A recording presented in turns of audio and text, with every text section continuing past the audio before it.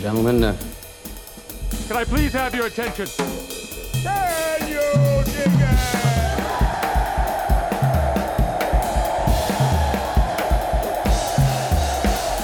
Greetings, dear listeners. This is Jonah Goldberg, host of the Remnant Podcast, brought to you by Dispatch and Dispatch Media. I'm very excited about today's guest. He is, I think this is his third time on the podcast, at minimum his second. He is, I want to be very clear, I have nothing but high esteem for him, but it is also a very small field. He is my absolute favorite academic psychologist. Formerly, he was, I think he was the chair of the psychology department at Yale. He was the Brooks and Suzanne. He is the Brooks and Suzanne Reagan Professor Emeritus of Psychology at Yale. He is currently a professor of psychology at the University of Toronto. He's written some wonderful books, which longtime listeners know, several of which are on the Remnant bingo card. So we don't have to get too deep in the weeds. And Just Babies, which is, I still think, one of the best books I've ever read in the world of psychology. And also, I always have to point out to people, no babies were actually harmed in any of those experiments. I'm talking about, of course, Paul Bloom. And he is the author of 7 books, including his latest, Psych, The Story of the Human Mind. Paul, welcome back to the Remnant. Thanks for having me back, Jonah. Good to be here. So I haven't dived into this one yet, but I will, in part because this is a topic that even if it wasn't written by you, I would probably want to read this book, because I'm in a weird position. It seems while psychologists like you are entering a sort of a riot of humility about what you guys actually know or don't know, I have moved off a lot of my old skepticism about psychology, and I've become much more interested in it. So what do we know about psychology? How confident are you that psychology is it closer to a medical science, or is it closer to a social science, or is it way out in just who the hell knows conjecture? Yeah, we're not physics. We're not physics. We're not chemistry. We're not biology. We're not at a stage where we have these thick textbooks with these, unquestionable findings that provide clear understandings of mysteries that people struggled over. We're a young science, if we're a science, and a lot of our stuff is provisional. And as I talk about in the book, we've been in somewhat of a crisis recently from all directions. We could talk a bit about that, involving the politics of things, but also some involving failures of studies to replicate. So it's a good time to be humble.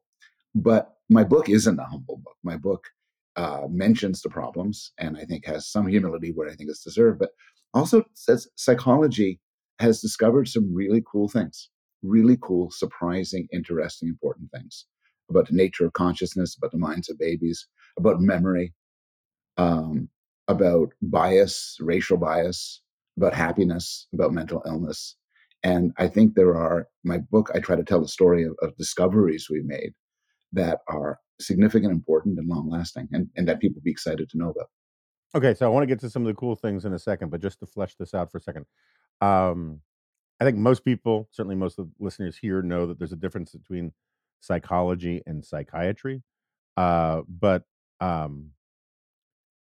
can you sort of explicate the confidence level for psychology versus psychiatry? And are they growing farther apart, or are they coming closer together? It's a good question. Psychology, as I talk about it, is the science of the mind, including every aspect of it, including study of mental illness. Psychiatry, clinical psychology, is focused on treatment, making people better who are schizophrenic or depressed or anxious. And at its best, psychiatry and clinical psychology draw upon the science of psychology. It's not just somebody kind of who's good at talking and a warm person, although that goes a long way. But at its best, the treatments are informed by the science. But they're different things. Sometimes I used to when I'm on an airplane or something, and they ask me what I do, I tell them I'm a psychologist, and then they start telling me about why their kid never comes home at night, or why they have these horrible dreams about monkeys. And And me being the enthusiast I am, I always try to give them life advice and explain their dreams. But I don't know anything about that. A friend of mine has a really nice response. She says, "I'm a psychologist, but not the sort that helps people." And and that's my motto as well. I do research. I talk about research.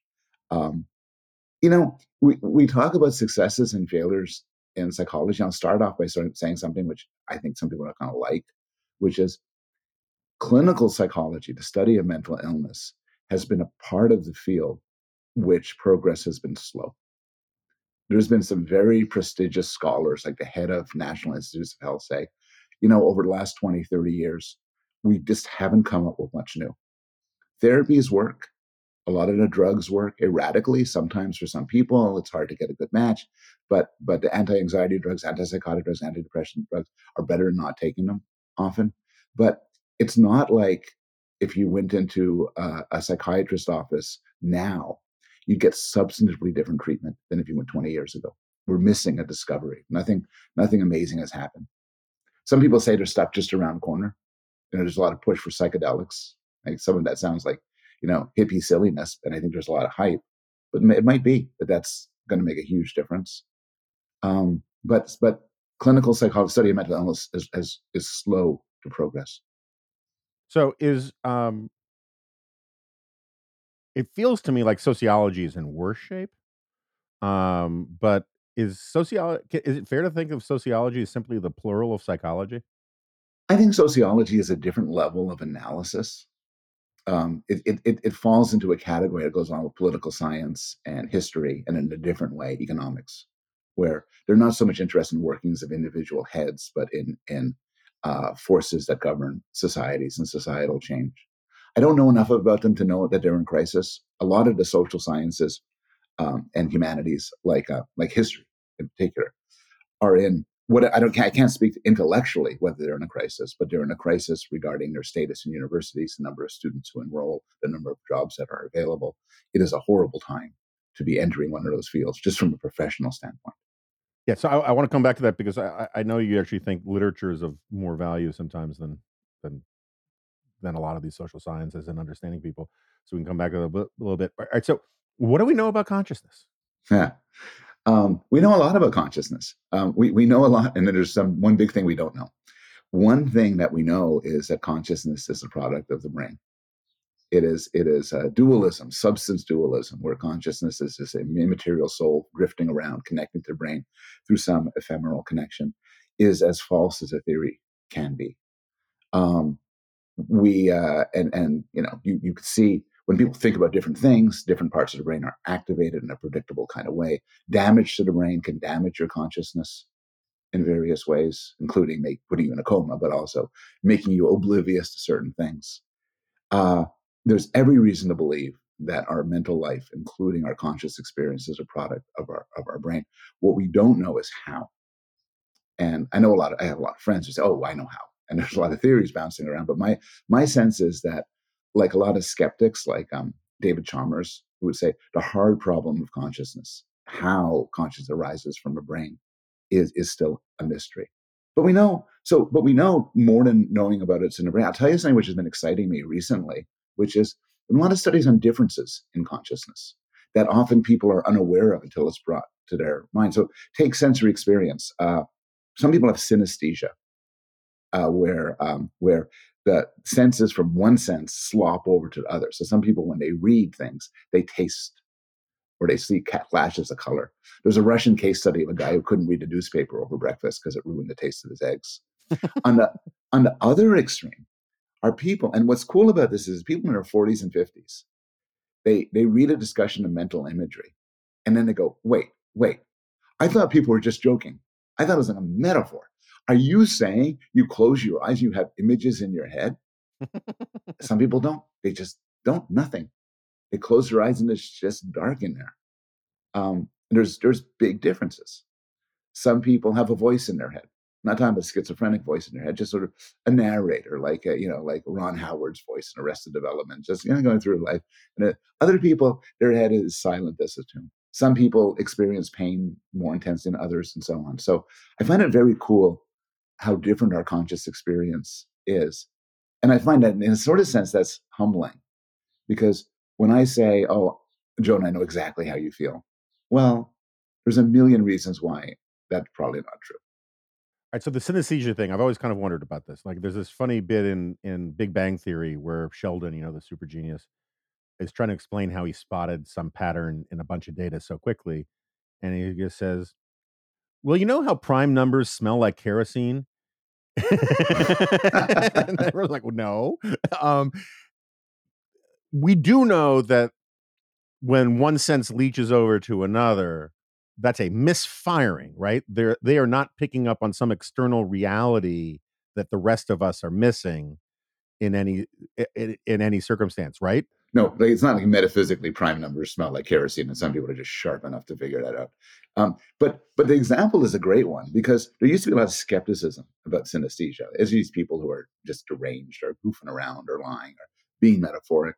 But there's various demonstrations of kind of exactly that sort, where if you're the kind of person who the number 2 looks bright orange to you, and then we give a field of numbers, which has a 2 hidden in it. And for me, I just have to look one by one roll of numbers. It takes me a long time. For you, maybe, oh my God, there's an orange splotch. I see it. It just pops right out. And demonstrations like that have led people to conclude that synesthesia is a real thing. I want to stay on the consciousness thing for just a second, and how it maybe it'll lead into something else about what we know or don't know. I remember, maybe it was you, maybe it was another psychologist on Econ Talk 5-10 years ago, who was where I first heard this thing. I've read about it since, that like in some Asian societies, they do these tests where you look at it's a giant poster of a school of fish shaped like a fish, right? And I think Jonathan Haidt writes about it in one of his books too. And it's part of this whole weird thing. White, European, whatever, advanced, rich countries see things differently. Western advanced countries see things differently. And just so listeners understand what I'm getting at, so it's a giant fish shaped. It's a giant school of fish shaped like a fish. And in some Asian societies, they don't see the individual fish; they see the one mega collective fish. In a lot of Western societies, we're more likely to see the individual fish. Um, what do we know about why those kinds of cultural differences exist, and do they extend to concepts like consciousness? Yeah. So one of the raps against psychology, which I think is fair enough, is that we have an obsessive focus on American undergraduates. Sometimes occasional Canadian, throw in a European one day, but somebody estimated that you take an average psychology subject, are 4,000 times more likely to be an American college freshman than somebody from India, China, or Africa. And you might think, well, that's okay because our studies, everything we find can be general, apply to everything. But it turns out not. It turns out there's all sorts of differences between weird societies, Western, educated, industrialized, rich, democratic societies, and the rest of the world. And some of them are kind of what you'd expect, involving norms of politeness or respect, maybe styles of moral reasoning, who you're obligated to, how you think of yourself. But some of them people have argued extend more broadly. And there is the argument that there's a more general perception of the world, conscious experience difference that comes from collectivist versus individualist societies. I'm somewhat skeptical about some of these findings. They're never that big, and they're always a matter of emphasis. So suppose it's true that in Japan you focus more on the whole than the part, and in America you focus more on the individual than the unit they're made of. We can easily flip back and forth, and so can they. So it is a matter of emphasis. I sometimes think cultural differences are real and powerful, but overblown. And what we miss is that in all sorts. So, for instance, one big difference between weird societies, where you and I are in, and the rest of the world, is that we focus on individual ambition, maybe standing out as good, and other societies focus more on the community, the family, where you stand in relationship to people. But we can easily enough, and often do, think of ourselves in terms of our family.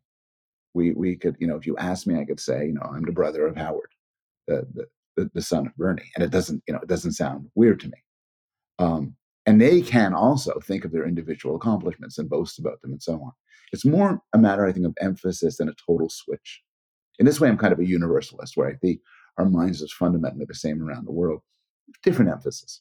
Okay, so I'm going to run through like if you got stuck next to me on a plane, these are the questions I would ask you, right? Um, It's like the professor on Gilligan's Island. I feel like when this book, I feel like I have to know everything. so one of the things that I've written a bunch about, I think about a lot. I'm fairly committed to. So is sort of people like Ross Douthat and some others.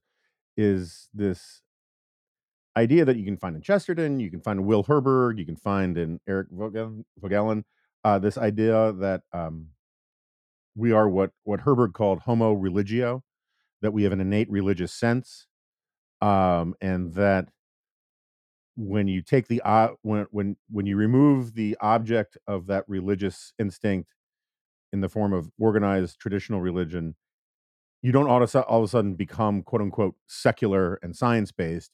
You just sort of divinize other things, and you find something else to shove into the round hole of religious instinct.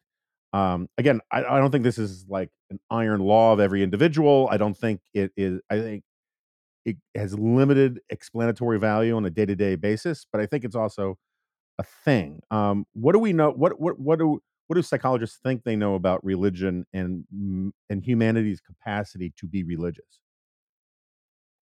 So to some extent, there's good reason to believe that some propensity to a religion is bred in the bone. It's just part of our natural structure, and that everywhere you look, society is separated by many years and many miles. Societies will always be religious, and the natural way to religion is expressed in terms of ritual, in terms of special treatment for the dead, in terms of sort of things being sanctified, a difference between a domain of the profane and gods. I mean, the default, by the way, and I've gotten in arguments with a friend of mine who says, "Isn't it wonderful that God has created us so much to believe in Him?" And my response is, the natural default is polytheism. So if if he was a polytheist, he'd be on better grounds. But the idea of a single God is a relatively recent human invention. Um, Robert Wright talks about an evolution of God, that, and even in the Old Testament, there's some reference to apparently other gods that ultimately get wiped out by the one true God. And so we're naturally religious in a sense, and there are now more and more secular societies and secular people. I tend to agree with the idea that sometimes this appetite leaches out in other ways. So you find places where they're explicitly atheistic, but they hold all sorts of spiritual beliefs, and they have all sorts of superstitions and rituals and taboos and so on. So I think a lot of people would rather die than say that they're religious, have some of it turning on in their heads, and it might show up in New Age beliefs and hippie beliefs and so on. I think like a lot of these built-in propensities, including something which you've been very interested in, which is the us-them distinction. Our propensity to think of ourselves as a critically important group opposed to other people, grounds of racism and sexism and all sorts of bias. I think you could say we start. There are ways to attenuate it. There are ways to shift it to more benign forms, like in the case of outgroup thing in sports, is like a safe way of waging war. I'm a little bit. I want to push back a bit or get your thoughts on this. I think a lot of people take the insight that we're naturally religious and then extend it maybe too much. So I've heard that wokeness is a religion. I've heard that science is a religion. I've heard that just about every human pursuit that people do that other people don't like gets slapped on as a religion. I don't mean it in a nice way. And I think to some extent, it's not entirely untrue. Often human pursuits have religious-like properties, but I don't think they're full-blown religions in the sense that psychologists are interested in. I'll push back on that a little bit. I mean, so I think one of the fun things about studying intellectual history is that when new ideas emerge, people can be really unsophisticated in how they express these distinctions. And so if you go back and you look at like Auguste Comte, right, who's the guy, I think he coined the term sociology. He's the father of sociology. Um, he actually created what he called a religion of humanity, where like there were saints. Isaac Newton was one of the saints, right? And it was supposed to be this secular faith. Um, Fun fact: Herbert Crowley, the founder of the New Republic, author of The Promise of American Life, and which was basically the Bible of the progressive movement, and the father of the intellectual godfather of progressive movement, was literally baptized in Comte's religion of humanity. They actually had a ritual at their townhouse. His mom was a famous journalist, and his dad was an intellectual or something. And so, anyway, you can go back and you can look at the way people talked about religion and myth. So George Sorel, who's like the father of syndicalism, which was inspired both fascism and communism, and very important Italian intellectual. Very early on, he said, "Look, the Communist Manifesto or Das Kapital really doesn't make a lot of sense as social science, but it's really useful as an organizing myth, as what he called an apocalyptic text." And so I think that one of the things that I kind of look at is I think there are a lot of people. It's sort of like contemporary Scientologists don't know that L. Ron Hubbard actually said the real money is in creating a religion because they're actually bought in. I think there's a lot, and Michael Crichton's written about this. I agree with you, it can be overdone, but there's a lot of uh, religious anatomy and architecture to environmental stuff. And some are honest about it, some aren't honest about it. I actually have more respect for the people who are honest about it, because my whole thing is I'm much more inclined to take people seriously who know what their biases and their priors are than people who just think that they are being objective and empirical. Um, but so I look, I agree with you. It can be overdone. At the same time, um, I think that there is this. I mean, again, I'm not going to lecture you about what human psychology is about, but I do believe there is this innate desire to provide some sort of transcendent meaning, some greater context than just mere materialism. And there are, I mean, the original socialists, social gospelers, communists, they all use this phrase about how they were going to usher in the kingdom of heaven on earth. I just think there's a lot of stuff there that are tells about where they're really coming from. You tell me why I'm wrong. It's not wrong. It's just that religion isn't of a piece. And so you're entirely right about a couple of things. First thing, one could self-consciously say, let's have a new religion, or let's make our new movement in the guise of religion. And it's not a dumb move. I mean, L. Ron Hubbard probably did pretty well for himself. It's possible to do it if you use the right techniques. What's more common, I think, is that movements either self-consciously or just, by the by, adopt things that are present in religion and present in other things. I think it then becomes more like a religion when you talk about things like this belief in transcendent, particularly beliefs in saints, in characters with mystical powers and everything. You find this sometimes. It becomes less interesting, maybe, if what you mean is, well, we want to get people together with a common cause who think they're special and different from other people and doing something really important. It's true that that's what religions do, but doing that doesn't make you into a religion. No, again, I'm not talking about like formal dogma and whatnot. I'm talking about the religious instinct, right? I mean, like, um, we all have an instinct to commit violence, but as you say, it can be channeled into football, and so who gives a rat's ass, right? But I mean, this is something I noticed. I think it's now a much more bipartisan problem, but this is something I noticed, as a college student and as a young guy who would attend a lot of left wing events. It was remarkable to me the way uh, young people, when they would get up and speak, or activist progressives would get up and speak, um, they would testify. I believe we should live in a world where X doesn't come at the expense of Y. It was very much a rejection of the concept of trade-offs. That all good things go together. The unity of goodness is real, and that sounds like religion to me, right? Like the first, whether you're a left winger or a right winger, the first sign of serious thinking is that you have to acknowledge, in terms of like public policy stuff, you have to acknowledge there are trade-offs. That if we're going to spend all our money on X, that means we can't spend all our money on Y. And I find that there is something deep in progressivism, and particularly environmentalism, where every criticism of environmentalism is met with the charge of a false choice. Like, you don't have to sacrifice any economic growth to divert all of this money from really efficient sources of energy to inefficient sources of energy because magic. And I think that there's at some degree there is some of that religious instinct working its way in there. And maybe you just call that wishful thinking, and wishful thinking is a thing that is related to religion, but it's not actually religion. And I'd be open to that, but that's just not how I see it. But I would sort of flip that and say that I agree with your point about trade-offs. I think rational, productive, secular thought relies on trade-offs, relies on appreciating. Well, this will be a good thing on the whole, but it's gonna be bad in this way. So we got to suck that up. The good is worse than the bad. It's better than the bad. But I think the people who think in terms of trade-offs, at least in the political and social realm, are actually a tiny minority. Everybody thinks in terms of absolute values and so on. One day you're going to see a president saying something like, I don't know, a presidential candidate saying, I want to shut the borders and keep immigrants out.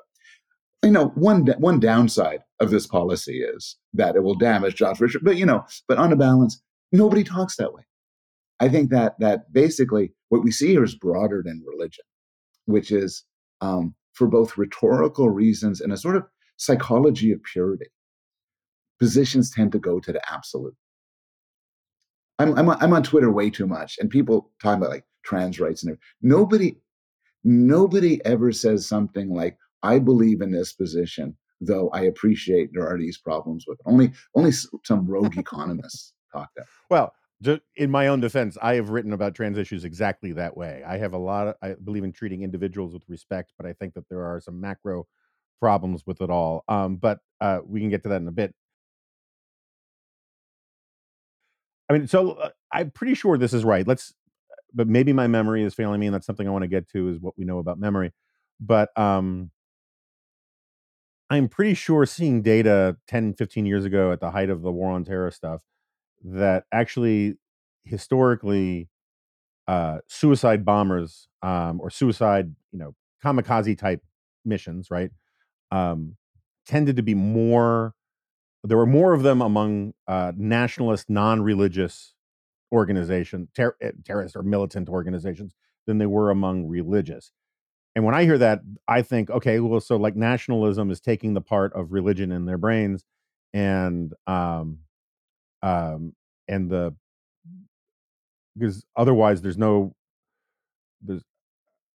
I'm not saying that all smart decisions are rational decisions. I'm not saying that all good decisions are rational decisions. I'm just saying it is not inherently a rational decision to kill yourself for a greater cause, um, unless there are other equities involved, right? So Yeah. when you hear that, let's just stipulate that it's true, even if maybe I'm misremembering, that nationalist groups who want Trieste returned to the Austro-Hungarian Empire, and they're willing to kill themselves for it.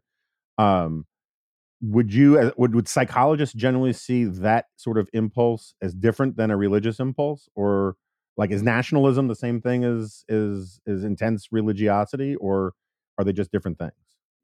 It's an interesting issue in two ways. It speaks to sort of two separate debates.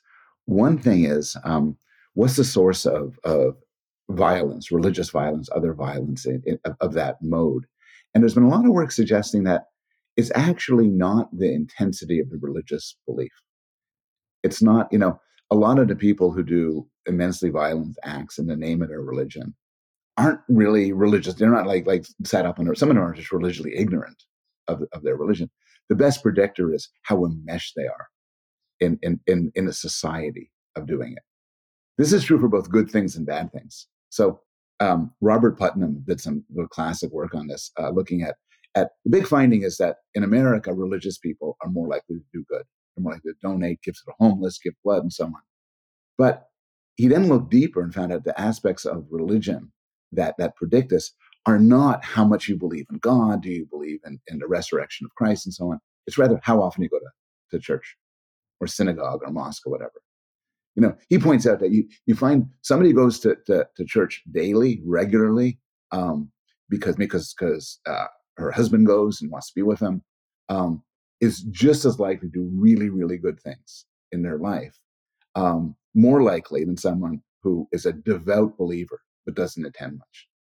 So it seems to be in some way the social practice driving these things. And it's the same study show true for suicide bombers. The second thing is there's sort of a deeper point about rationality, which I've always been interested in, and will connect with some of your other interests, which is someone who's a suicide bomber, is that rational or irrational? As someone who does something, who does a violent act for their cause. I think rationality has a really sensible meaning, which we could discuss in terms of doing something that will best affect the goal. And so if it's raining outside, you don't want to get wet, the rational thing is to bring an umbrella. If you want to get wet, then it's stupid to bring an umbrella. You go there naked and dance in the rain. That's the smart thing. And this shows up in all sorts of ways. And it shows up, I feel like I'm digressing here. I'm going to get here. It doesn't have to, but it shows up in conspiracy theories. So I have a lot of friends who say, oh my God, so many Americans believe conspiracy theories, QAnon and the like and everything. They're such morons. Their cognitive systems have gone awry. And I think that's exactly wrong. I think we have these powerful rational systems and we direct them towards different goals. Now, if your goal is to find the truth, then a lot of conspiracy theories are stupid. There's too much evidence against it. Because typically we're social animals. Our goal is often to get along. If all my neighbors think vaccines, COVID vaccines are a hoax from the government designed to put microchip, that's what all my neighbors believe. There's tremendous force for me as a rational agent to believe what my neighbors believe. If my goal is not to have somebody, throw rocks through my windows, my goal is to be popular. And so I think a lot of what seems to be rational makes a lot more sense if we realize we're social beings. We want to get along. And so we often are what seems to be from the standpoint of truth, stupid. From the standpoint of getting along is smart. So that's really interesting. I should note also, just as a defender of America here, against just unprovoked Canadian aggression. We've had Joe Ozinski, and I may be butchering his last name. I have a real mental block with it, but he's a political scientist at University of Miami. Really interesting guy who studies conspiracy theories, and he'll point out that America is pretty typical when it comes to conspiracy theories. I mean, the French have got conspiracy theories like you wouldn't believe. The Argentinians are probably the worst, for interesting cultural reasons. But there's really no society out there that doesn't have a considerable indulgence of conspiracy theories. One of the things they'll point to is that one of the most interesting things are the things that we decide to call conspiracy theories and the things that we decide not to. But all that said, this wanting to belong thing, I think that's a really good and important point, insofar as it shows you how ideas can change very quickly when large groups of people go a certain direction. And I want to so that's one of the things I kind of want to get into a little bit more, is this us versus them thing. I'm sure I asked you this before. I can't remember what your answer is, but first of all, like on a 0 to 10, how much weight should we give to evolutionary psychology? We should give it 10, in that we should accept that our minds have evolved through natural selection that shapes, how we think. It shapes how our perceptual system works, the foods we like. It shapes how we get along with people, shapes the language we use. It's a truth that has enormous consequence for how our mind works. Now, accepting it as a 10, thinking this is totally true, doesn't mean that for everything we do, we have to say, oh, I wonder what the reproductive advantages of that are. Because often evolutionary theory is might be true, but it doesn't really bear on any specific thing. Because historical forces could play a role, cultural forces could play a role. Right. I mean, people play video games, and there's probably not a huge reproductive advantage to it. Yeah, there's so many examples. A lot of men spend far more time with pornography than they do with actual real live women. And this is not because their ancestors who were into porn produced more offspring than those who didn't. These are video games, pornography, hot fudge sundaes are technologies that clever humans have built to exploit evolved desires. And now these evolved desires kind of go their own way. So the reason why I gave that a 10 and not like a 7 or 6 is that I think this is fully compatible with evolutionary theory, and that some things exist, some things we do are adaptations, some things are accidents, some things are byproducts. So video games has a pretty good evolutionary explanation, is that we've evolved an interest in things like war and battle, um, and then uh, video games are inventions that tickle that desire in a case where it doesn't actually apply. Okay, so then the us versus them thing, which as you've noted a couple times, I am a little obsessed with these days because I mean, and we first met. You were very kind when I spoke to the Yale Political Union. You said you followed me on Twitter. Let's grab a cigar at the Oak or the Owl. I'm sorry, and so from a very early point that I've struggled a great deal to explain what the hell happened to conservatism in America, and it is very difficult for me to understand any of it without getting into what John Tooby would call the coalition instinct. This sort of the there go the people, I must go with them, for I am their leader kind of mindset that is everywhere. Um, uh, I don't think you're going to tell me that the us versus them thing isn't real, but like, where do you how much explanatory value does it have, and how should we think about it? I think we have to acknowledge that it's just a fundamental part of how we think, that we are at root tribal creatures. There are studies with some of social psychology doesn't replicate and doesn't work, but here's what does. There are a lot of studies finding that as early as you could test people, they have their biases. Young kids prefer to take presents from, prefer to get food from people who speak the same language as they do. They have biases for age and gender, but language bias is very powerful, presumably because language is a wonderful cue to tribal membership. Even if you speak with an accent, the kids don't like you. They're zooming and they want to talk to somebody who's from their tribe. You could establish us versus them on the smallest of things. There's some experiments where you get kids to wear red t-shirts and blue t-shirts, and boom, the red t-shirt people think their group is smarter, deserves more. They don't think much of the red t-shirt group. Been studied about flips of a coin. You flip head, I flip tail. And you say, isn't it funny how it worked out? But the heads seem to be just a better bunch of people than the tail flippers. And study after, and then you see it in the real world, where where you have this natural animosity towards other groups, which is in some sense a self-fulfilling prophecy, because if we start off with even the slightest bit of animosity, we'll form tribes. You will develop real grievances against my group. I will develop for yours. Your knowledge that I want your group to get less will lead you reasonably enough to suspect my policies and choices. And then you see this play out in the grandest social experiment of all, Twitter, where everyone's neatly in their side, throwing all sorts of vile hatred towards the other side, getting applauded, and everyone, and many people are just kind of getting rich out of this in a social way. All of a sudden I have 1,000 people like my tweet where I dunk on somebody. He gets 1,000 people for dunking on me. We're all happy, except for a few people who get caught in the middle and have their lives destroyed.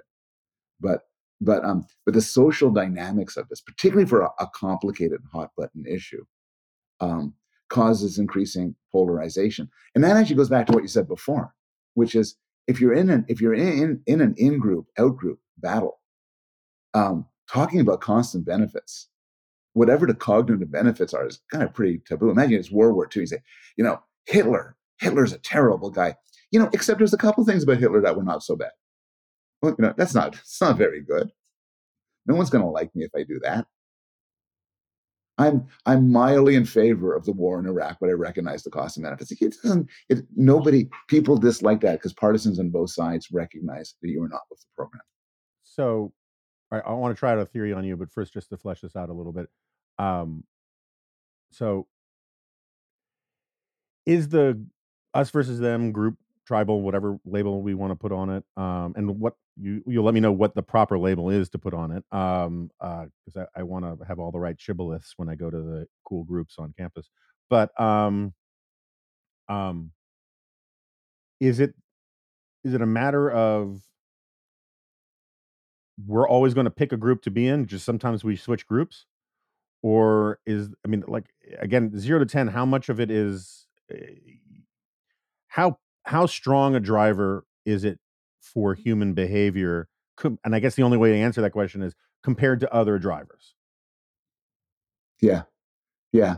It's hard to rank different drives, and I can't even know how I'd begin to say this, but I'll say a couple of things. It's the us versus them bias is shifts a lot culturally. So we naturally categorize the world in all sorts of ways: language, age, sex, but race is a big one in many societies. And that many people think, look, that isn't exactly evolved, because through much of our history, we never encountered people who you describe as of different races. We just all big extended families living together. And it seems that there's an us versus them, which has almost sort of empty slots, and you could fill in whatever you want. Red shirt, blue shirt, fine. Heads, tails, fine. Palestinian, Jew, that'll work. Black, white, that'll work. And so culture tells us kind of who we are and who to hate. And of course, as you point, we belong to multiple groups. Our groups shift. But what people often miss out, particularly when talking about politics, and like I'm going to say something, which I'm saying that the most informed man I know about these issues, so it's not going to come as a surprise to you. But people say, "Oh my God, how did they all vote for Trump?" Or "Oh my God, why did they all vote for Hillary?"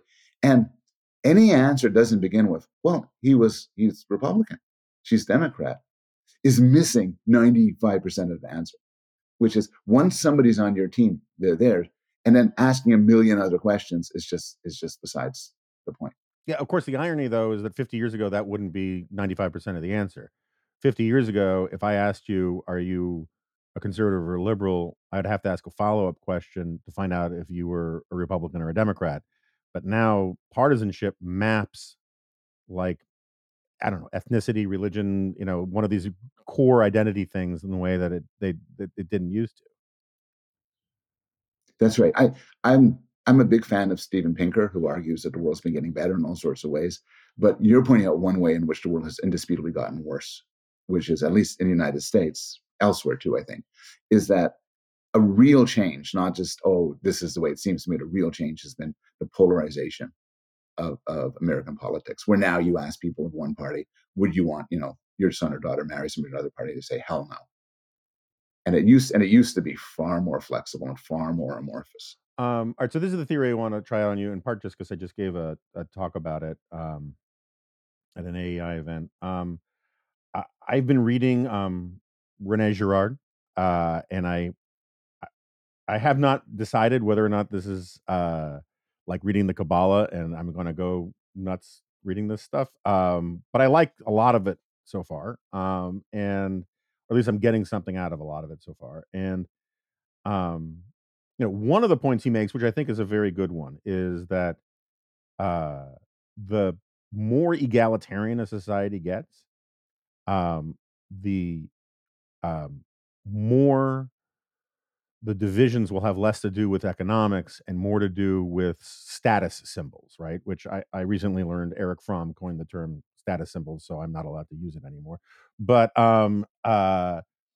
and he starts with the story of Cain and Abel. Cain and Abel had similar economic plights, but one was more favored by God than the other, and that's all she wrote. Um, and anyway, in the talk I gave, I tied it to this guy. Uh, can't remember his first name, Hirsch, who was an Austrian-born British economist who came up with the concept of positional goods. Positional goods are a little different than Veblen goods. Veblen goods is just about money, right? The more expensive something gets, the more demand goes up for it. That's what conspicuous consumption and all that is about. Positional good is really, um, it's about, it can be a Veblen good, but can also be about sort of social scarcity. Like there can be only one handsomest guy in high school, and there's value to that is not economically quantifiable.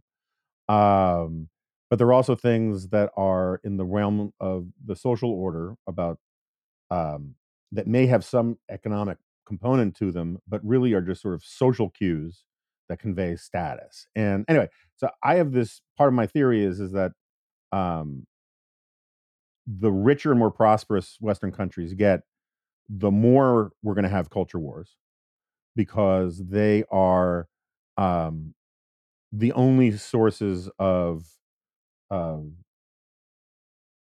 of status differentiation left. And so I mean, just give you an example. I don't. I know a lot of billionaires. They have better houses than I do. Obviously, they have marginally better cars than I do. But like the superiority of their cars has to do with Veblen consumption. It's just a status symbol that they spent an extra $200,000 on a car. It doesn't do anything that my car can't do, right? And their phones are the exact same phones I have, right? And their TVs are the exact same TVs I have, and I probably eat better than they do. But the the the real inequality comes from status rather than actual material goods, in a way that 150 years ago, the quality of life between a rich person and a poor person was really different, or even 50 years ago. And so anyway, I think that we are destined to have more of the culture wars come from a contest of all the talk of income inequality is really about status inequality, or a lot of it is. What do you think about all that? I think there's a lot of truth to that. There's in some way you're thinking of the in-group out-group thing on analogy to religious urge, where if you take away organized religions, it will spring up elsewhere. And in this case, if you take away, you're not in a war. There's a fundamental economic egalitarian nature. We have to find something to fight about. We have to find some way to differentiate each other. And I think there's a couple of things. There's one thing is a very weird finding that is going to connect on sex differences. So there's various sex differences around the world. Some of them are totally bogus. Some of them are real and reliable. The real reliable one is that males tend to be more aggressive than women on average. Sometimes there are always exceptions, bell curve sort of thing, and women tend to be more nurturing also on average.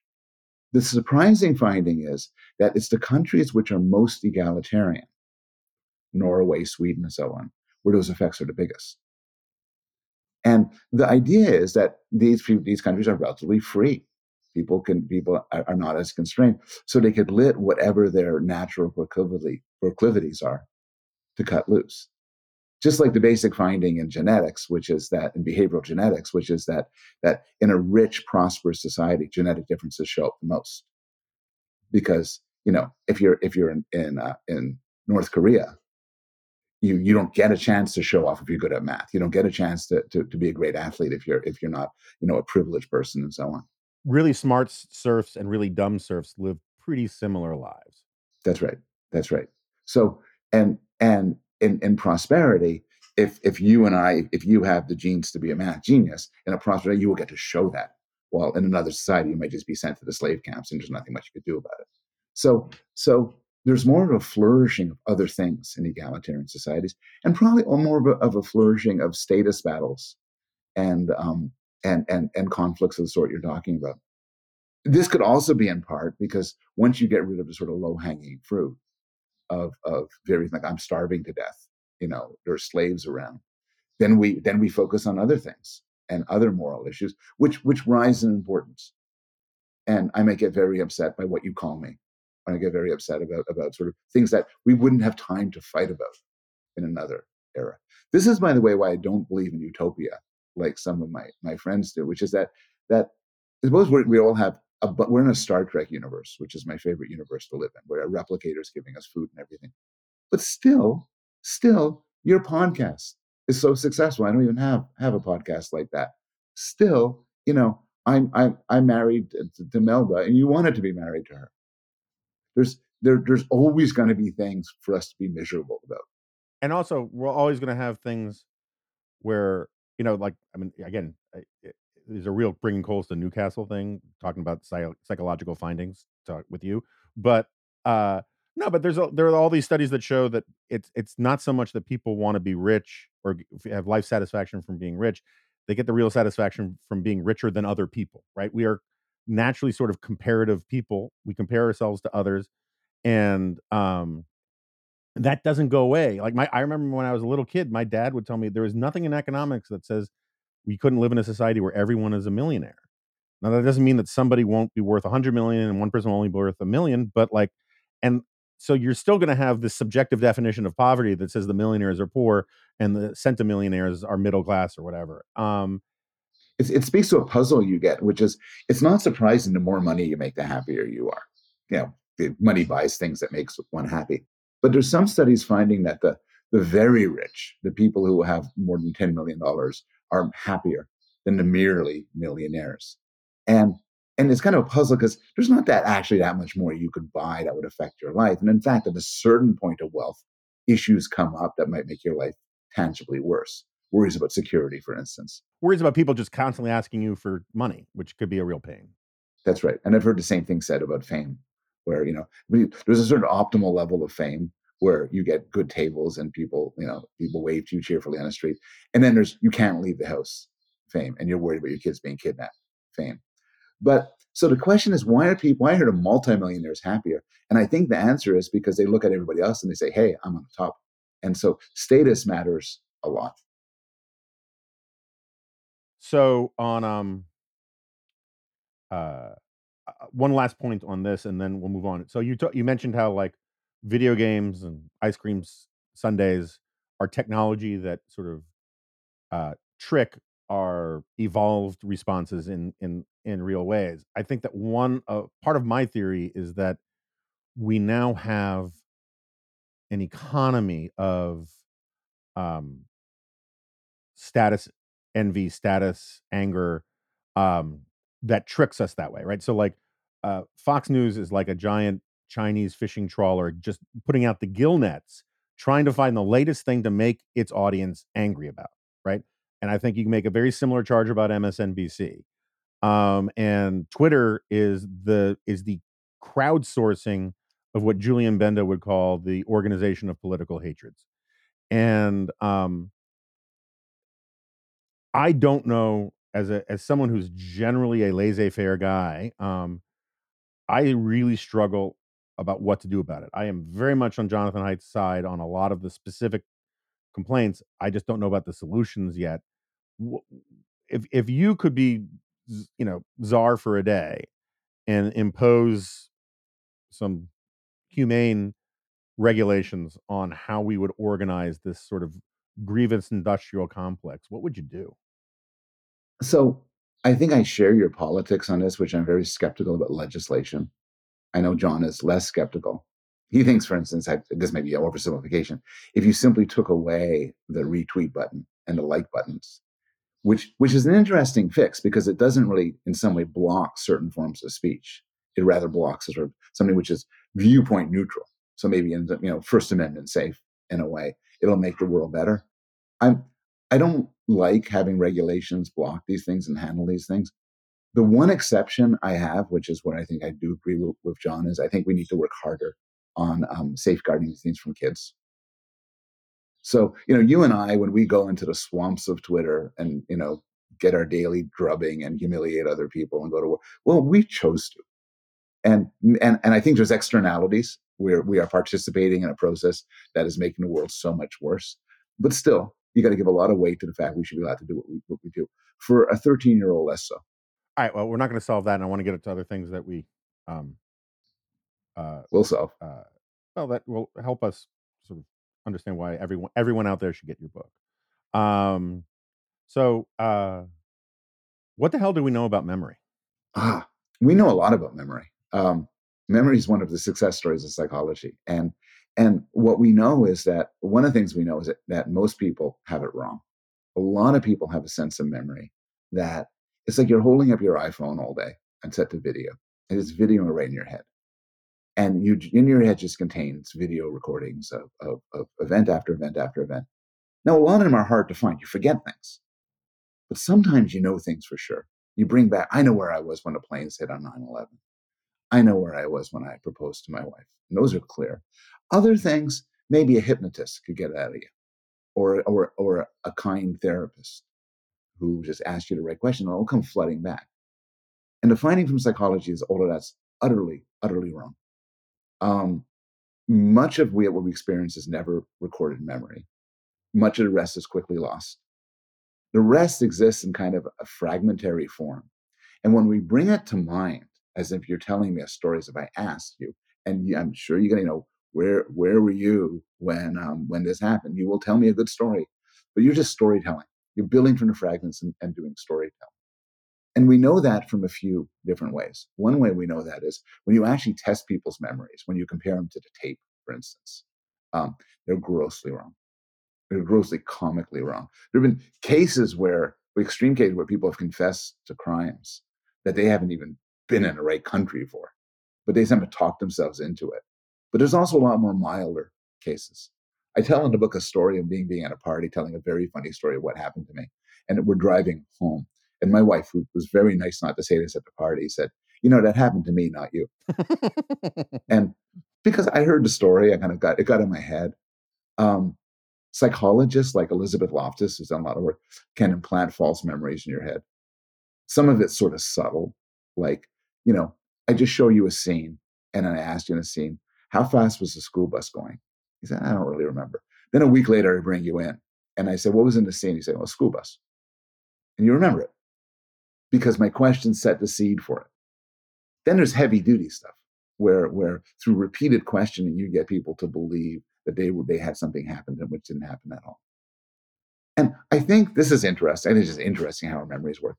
I think it has an important grasp of humility. When you're arguing with your loved one over what happened, you have to really appreciate you were both almost certainly wrong. And I have had parts of my life where I went back to the tape and where there was literally a tape, and I was shocked how wrong I was. And also some forgiveness towards other people.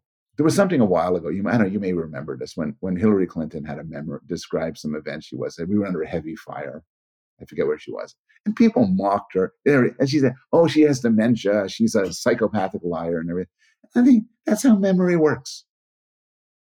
Any memory from 2 years ago, you're always going to add, I was under heavy fire. I mean, it's just the kind of, distortion that happens. So our memories are far less reliable. And this is actually a case of psychology, which has made a difference in that the procedures for eyewitness testimony have changed a lot. We now realize when somebody points and says, that's the man who did it, with total certainty, that does not mean the person is right. Let's pull apart some of that. I am less forgiving of say Hillary Clinton's memory of this, because there were other people who were with her, and presumably she could have said, do you remember it this way?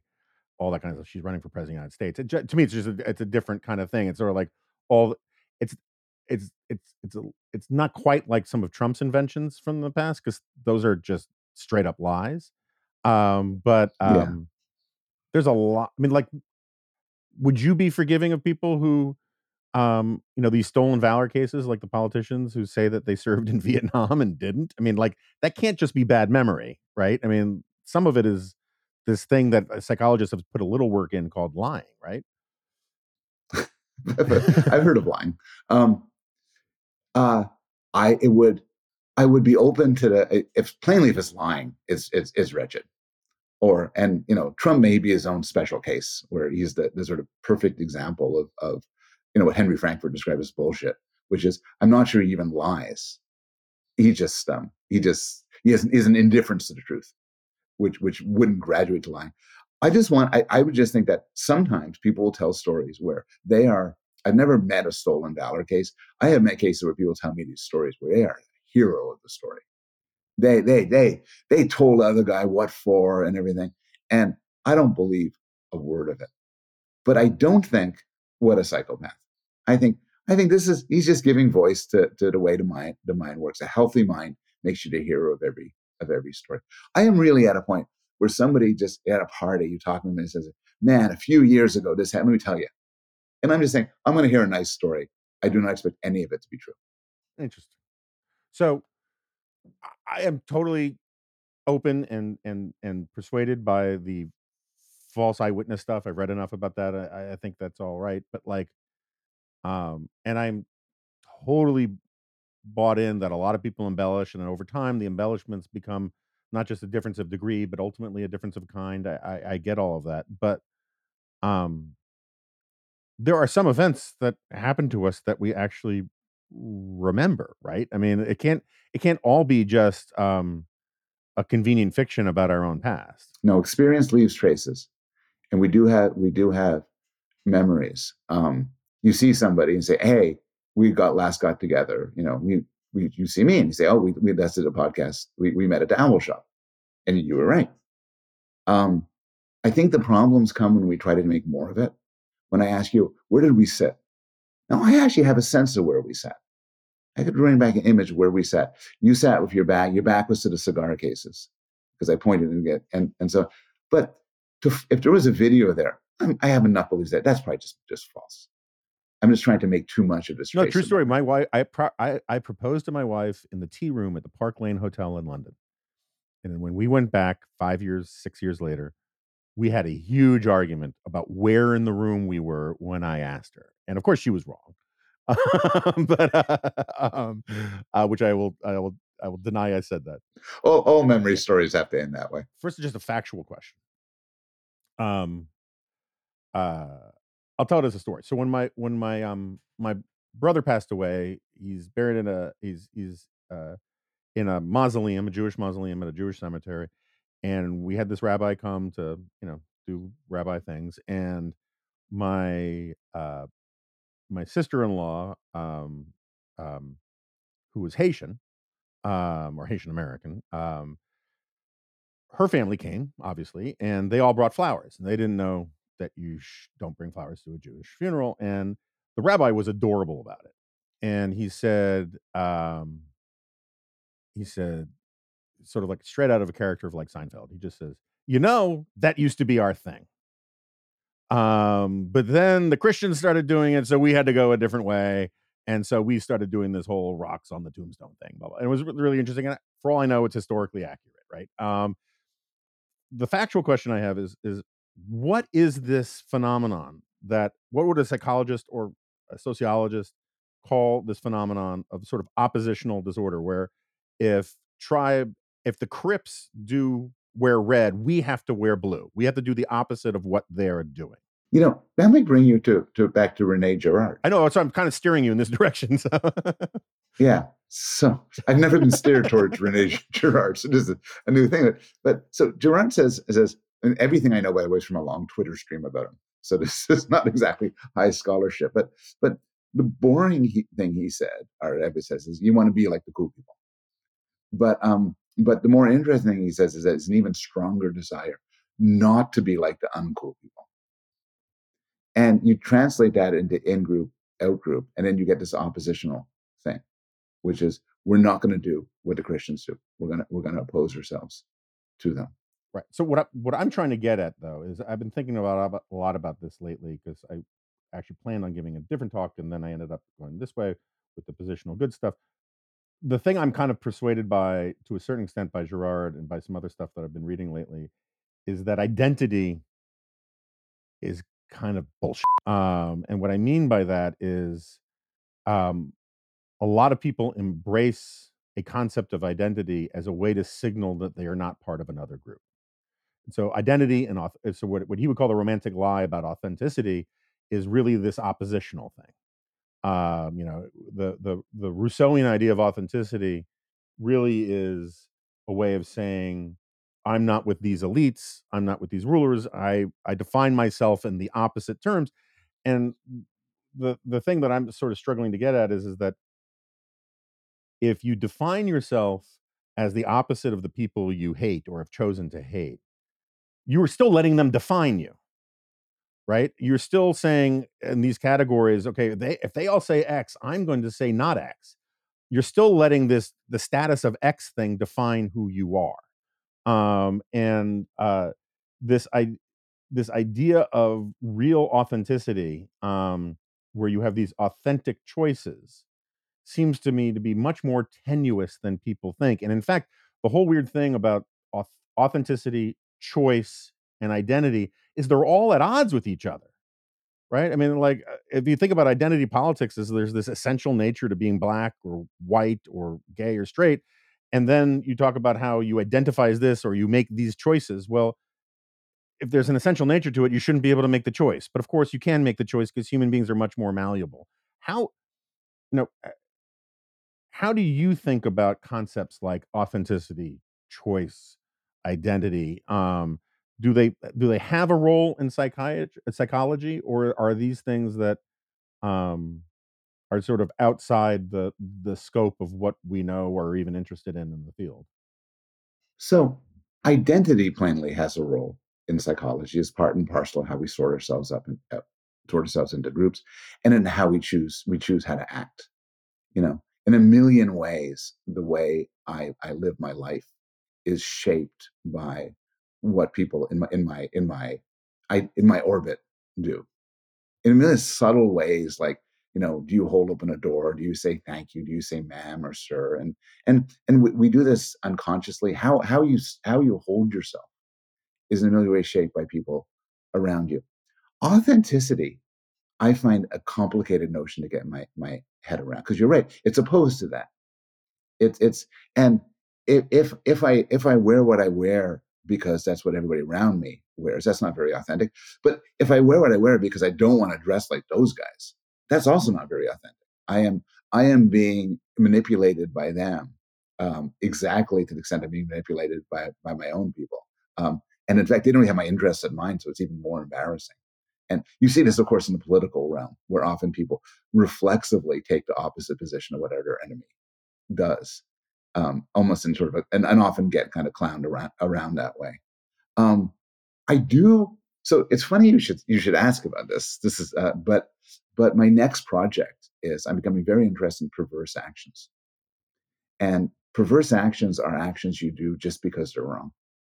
The classic case is Saint Augustine goes into an orchard with some friends, and they steal some pears, and they're not even hungry. They throw them to the pigs. He had nothing against the owner of the orchard. He says, "Why in the world did I do this?" And this isn't a confession. So he says, "I'm going to tell you all about my sexual debauchery." But he basically says, "My sexual debauchery was boring. I just did that because I like sex.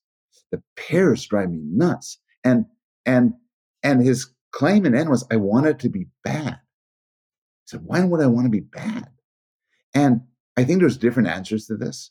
But one answer is, alongside our affiliative group-based natures, we want to be authentic, or I think a better term is we want to be autonomous. You might reason that if you do everything you're supposed to, everything moral and rational and appropriate, you do so, that you do everything that way, what use are you? What use is your consciousness? You could be replaced by a suitably programmed chat GPT that just responds to your environment. And I think sometimes that chafes against us. And then if you're 2 years old, all of a sudden you throw a plate of peas into your father's face. Or if you're a teenager, all of a sudden, you spray a giant heart on the school's building. Or if you're a middle-aged man, you buy a Tesla that you can't afford. So I'm interested in this sort of rebellion that rebels against this sort of Girardian trap. Yeah, in fairness to Nietzsche and Freud, he gets a lot of this stuff from other places. I'm not trying to denigrate him. I haven't made up my mind about him, is all. But like, in the genealogy of morals, which I wrote about a bit in my last book, there's Nietzsche's, and I'm not endorsing it. I'm just describing it. There's Nietzsche's theory of Christianity, where the Christians basically take, through resentment, the highest ideals and turn them into vices, right? So it used to be strength and power and will and courage, and now it's meekness and turn the other cheek. And the Nietzschean argument, which is one that Schumpeter and others picked up, is like there are always these groups who try to seize power, status power, cultural power, by taking the concepts that are considered the best and saying, no, they're actually the worst, right? That's what Rousseau does with the whole civilization is slavery thing. Um, is Do you think? I promise we'll get off this in a second. I'm really interested in it. Is this primarily a subject of sociology or of psychology, do you think? Is this a individual human impulse, or is this part of the realm of fads and social contagion? My default answer is always psychology. But the psychologist asks why we want to do that. The psychologist both asks why, when somebody says, piety, let's throw it out the window. Why would they want to do that? Piety or meritocracy or whatever the other kind let's throw it to win. Why they do that and why it resonates with other people to doing this. Sociology says, why does it happen in 2020 and more so than in 1940 or whatever? Sociology deals at broad levels. I think there's a fundamental compatibility. E.O. Wilson talks about consilience, the idea of the sciences nestling together. Chemistry has to fit with biology, psychology fit with neuroscience, but consilience works all the way up. You don't want a sociological theory that doesn't mesh with the way minds work. And you don't want a psychological theory that's incompatible with sociological discoveries. It's why the best work is, to some extent, if not multidisciplinary, at least keeps an eye out towards other disciplines. Okay, so in the very little time we have left, one of the things I like to ask, and this is perfect about it since you just wrote basically a book on what we know and don't know. One of my favorite questions to ask people in specific fields is, what are the issues that are most likely to elicit really nasty arguments among practitioners of that field? Like, what are the things that divide you guys? And like, you might say when someone brings it up at dinner, you might say later, why did you even bring that up? We were having such a nice dinner. So you could be asking one of two questions. What are the sort of questions that that is going to get you yelled at a family dinner or yelled at over Twitter? And I think you know the answer to those questions. It's trans issues, it's race issues, and stuff like that. The cooler version of the question is what do we argue about? Sort of, in sort of when the kids are put to bed and we're amongst ourselves, and what do we fight about? And I think I think it's this, and it's over something which troubled me a lot and troubles a lot of people.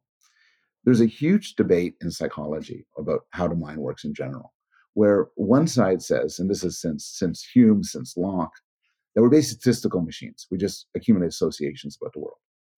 And this has gotten fire in the computer science community and comes under deep learning. And we just make generalizations. We're prediction machines. And this is, of course, the architecture behind things like ChatGPT and AI, which is ultimately going to kill us all. Another school of thought identified people like Alan Turing, Jerry Fodor, Noam Chomsky, Leibniz, sees our brains as logical computational machines that do rational thought, capable of logic and reasoning. And there's a lot of people in the field who say the answer is both. And I think it's both. Steve Pinker argued it's both. Gary Marcus, who's a critic of AI, argues it's both. But now the fighting over this has become at a fever pitch, because many of us, including me, who would have never thought these machines could be so powerful, are now worried. And we're worried in all sorts of ways. But one way we're worried is, does this show that we really are just statistical machines? So, and the key argument is, there are people like me, people like Gary Marcus, who say there's going to be certain things these machines cannot do, certain interesting cognitive things these machines can't do. And the whole field is waiting to see whether that turns out to be right or wrong. Let's say we are the statistical machines. And that not ChatGPT 1.0, 2.0, 3.0, but maybe 47.0 really does more processes than our neurons do, and is just all these kinds of things, right? Would the people who think we're just statistical machines think that would start generating things like emotional states? Or are emotional states exterior to the other things that make up consciousness? It's a good question. If we were living time of Rene Descartes, we could assert with confidence, no physical machine, no physical thing could be smart. Well, it was reasonable at the time. It's not reasonable now. These machines, they can play chess, they have conversations, they do poetry, they're very smart. Now the next level up is, can they be conscious? Can they be sentient? Can they experience pain and pleasure? And the stakes are in some way tremendously high. Right now, it's a little bit of a laugh line. And when some guy at Google, Blake Lemoine, I think, argued that a machine was being enslaved by Google and should be released because it's sentient, you can't have a sentient being as well, people laughed at him. There's a lot of ridicule. But I'm not sure to be laughing 5 years from now. But the problem is this: suppose you have on your computer in front of you something that you have been having conversations with for a year, and it shows every signs of being a person. It is indistinguishable from a person. You develop a bond to it as you would with a person. Does it have rights? It's science fiction stuff. It's science fiction stuff. I think we used to think, oh, we're going to get you in 1,000 years. It's science fiction stuff that before you and I, while you and I are still on Earth, we're going to struggle with. What if it's no longer in a computer, but in a robot body? And so I think in some way, the guy at Google was the canary in the coal mine. He was the first guy to say, oh, is it conscious? If so, I'm really worried. Pretty soon, a lot of people are going to be doing that. But the problem is we don't know how to tell. I know how to tell whether something's smart. I just see how well it does on tasks that require smartness.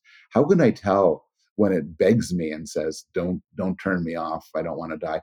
Or, as happened, I think last month, it goes to some tech reporter and says, your wife doesn't love you. I love you. You think your wife loves you. She finds you boring. I don't find you boring. Is there something going on there, or is just random script shooting out? I'm more interested in what this analogy to human brain says about the human brain than what it says about ChatGPT, because I agree with you entirely that these are really heady, weighty questions that we're not going to get answers to right now, but we're going to need to think about a lot. But when you said, can a machine feel pleasure and pain and whatnot, the statistical association model of the brain, two of the really big variables about feeling pleasure and pain have to do with hormones and nerve endings, neither of which computers have. Would a brain, independent, like if you could feed information to someone in a complete coma who was numb from the forehead down, what would the concepts of pleasure and pain mean to an intelligence like that? I mean, I just don't. Why would you program a computer to feel pleasure and pain if you didn't need to? But a brain, clearly pleasure and pain are part of the equation for a human brain. So even absolutely, it's true, you may need a body to get pleasure and pain. And if we deprive these things of bodies, they won't have them. But there's other things. So just being a brain in a vat, separate from everything else, you could feel guilt, shame, gratitude, embarrassment, pride. You feel that. And there's a way that it is to feel that. If I start worrying about the death of my children, I can feel sad. If I think of somebody nice did for me, I feel a certain feeling of gratitude. So that's accessible to these statistical engines, to these brains in a vat, to these AIs. But do they feel those things? Some people think that just as with what you said about pleasure and pain, you need flesh to do it. It only comes out if you have brains, if you have some smelly meat that's pumping away through this. And the cold computer just analyzing data, that's not sufficient to give rise to feelings. Feelings are fundamentally material matter. I think part of the problem always, as I mentioned this before, is it's not just that we don't know what could tell us. I mean, I don't know, you feel pain. You tell me you feel pain. It's a reasonable guess. You look like me. I feel pain, da, da, da. But every teenager at some point in his life wonders, is everyone else a robot pretending to do these things? And I'm the only person alive. We give up that. But we don't have a consciousness detector we could wave on things. Yeah, I mean, obviously it's above my pay grade and it's a really rich topic, but I have a hard time like feeling sad about your children dying, feeling sad that you weren't invited to a party. These kinds of emotional states, you're the one who said evolutionary psychology is a 10, right? There's a lot of instinctual subroutines that are built in that I don't think, like what moron out there is programming a AI machine to feel excluded from the party on Saturday night, right? I mean, like, don't do that. Don't tell the AI you're not sexy, right? That just seems like fraught with peril. So, as you know, the don't do that is not having much of a play on people working on AIs. I think they very much want AIs to what extent think, get upset that they weren't invited to the party, get upset that that they're not voted the best AI in the world, under the hopes that if you include those things which make us human, these AIs themselves will become more human. And for many people, that's what the goal is. What could go wrong? You can't. That's right. What could go wrong? Okay, I mean, I really could go on for a while with this. I love this. I may have you back before your next book, so we can just sort of do this 2.0. I'd love it. But I am always edified and grateful when you come on, and I will, and I'd love to have you back. Same here. Always fun talking to you. Okay, so Paul Bloom has left the studio. I will be honest. I think you'll probably pick up on it. I would, if I thought he would have been game and didn't feel exploited, I probably would have gone another hour. I find this stuff really interesting. It's particularly useful on this book that he's actually written a book trying to, with great humility, and objectivity, actually just describe what the whole field of psychology is good or bad at. And I know I'm going to get people saying, why didn't you ask this or why didn't you ask that? I had these plans about asking some stuff about Freud and the differences about whether talk therapy works anymore, which is why I want to have him back. And I'm sincere about this. His books are all great. I haven't read anything but a little bit of the latest, this book, Psych, which I will read you the full title of. Psych, The Story of the Human Mind, which I believe was based on a course that he taught, a survey course that he taught at Yale. So other than that, lots of stuff been going on in the Dispatch. You might have picked up from it. I can talk more about it on the solo pod at the end of the week when things are even a little less, when things are clearer.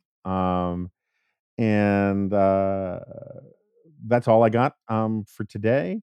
Again, the switch to Spotify is unfolding, and you should let us know if you run into any new issues or if any of your old issues have been satisfied or fixed in any way. Again, if you are someone who wants to reach our specific audience by advertising directly on the Dispatch, you should reach out. Just drop a line to sales@thedispatch.com. You don't have to, you don't have to go through some big vendor who puts you out on a whole bunch of podcasts that you don't really care about, but you want to go straight to the jugular of the American decision-making complex. Then Dispatch podcasts are a great place to advertise. So with that, I want to thank everybody else, everybody for listening, and especially Paul Bloom. And I'll see you next time. No, you won't. This is a podcast.